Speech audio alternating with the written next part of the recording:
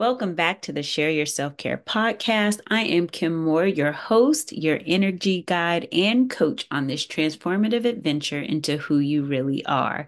This week's Minisode is about staying open to life through all kinds of experiences. And by staying open, I mean being able to live wholeheartedly without closing yourself off. And so this episode is definitely based off of the extraordinary conversation we had with Jasmine Hampton, the owner of J. Janae Spa, and a little bit about some things that have been coming up for me. And as I process through them, just wanting to share, as Jasmine did, that as you walk this life and you step more and more into your purpose, there are things that come up. And at the end of that, or even all throughout it, you get to grow and actually grow into what your goals, the outcome of your goals, if you would. So, I want to talk about life being a journey and how each one of us has a very unique one. There's really, when you look at it, there's no right or wrong decision. Life has a way of, no matter what choice we make, there's some joys, there's some pains, and always some growth if we will allow life to teach us. And so, we're looking at how we can have a full experience. And by full experience, again, I mean staying open with an open heart, available to all the adventures that come into your life, and also being able to move forward. And so, the one thing I want to always offer up is checking on your own wellness, that your physical wellness, your mental wellness, your emotional wellness, and your spiritual wellness. And one practice that has helped me to do that is journaling.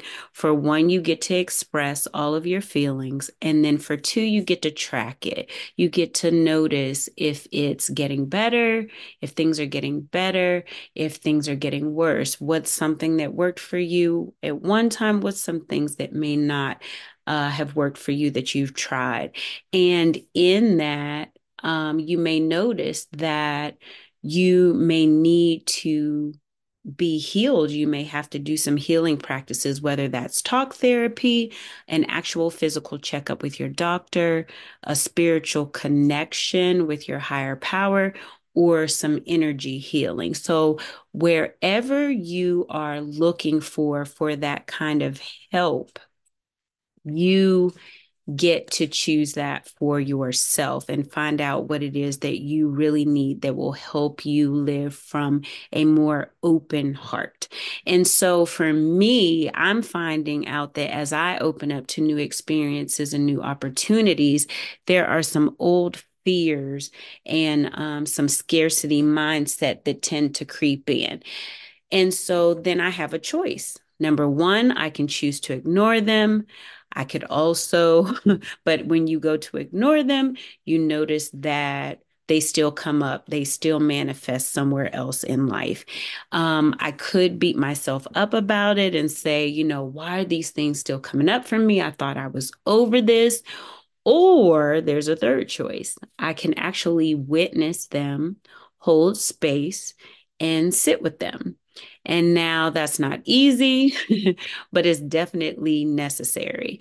So I'm learning through different modalities, whether that's yoga, right now it's breath work, and also even coaching, just noticing that sitting with an emotion is very different from dwelling on them. It's not sitting with it and letting myself identify with it and get so engrossed that I can't get out. So through the practices that I'm talking about, I can create a safe inner space for different emotions to exist and even sometimes exist simultaneously. Um, and then I'm able to drop the stories and hear the truth that's trying to be expressed through what we might consider a negative thought or a negative emotion. There's always a lesson in that, and your experiences are trying to speak to you through those things. So I'm noticing that when my personal fears of loss and danger come up for me, or when I think I don't have enough time or resources, then I can take a minute, step back, take some deep breaths, or actually go through a breath session, go through a therapy session, or go through whatever it is that I need at that moment. And I can process through those thoughts and feelings that are coming up. And what I'm able to notice is that I can look at those things through love instead of, again, bashing myself, instead of suppressing those feelings. I can notice what I'm to learn from these, if that makes sense. So I can notice that my ego is trying to protect me. I may notice that the little girl inside of me needs some assurance. Um, I may notice that that fear is coming up, that fear of loss is coming up because I really want more time with the people that I love. And also, when that scarcity mindset comes, I just might really want more time and resources so that I can continue to impact the world. So, again, there are so many different ways that we can process. You just have to find out which one works best for you. And it might not be the same one every time. You might need to switch it up. But either way, find out what you need and get yourself that assistance. Invest in your well being. That's effort, money, and time so that you can heal, and then watch how much you become more resilient and still able to live with an open heart. So I just wanted to share that with you. If you're interested in learning about any of the practices that I was talking about, I am offering a virtual yoga class on Thursdays at 7 p.m., February through April.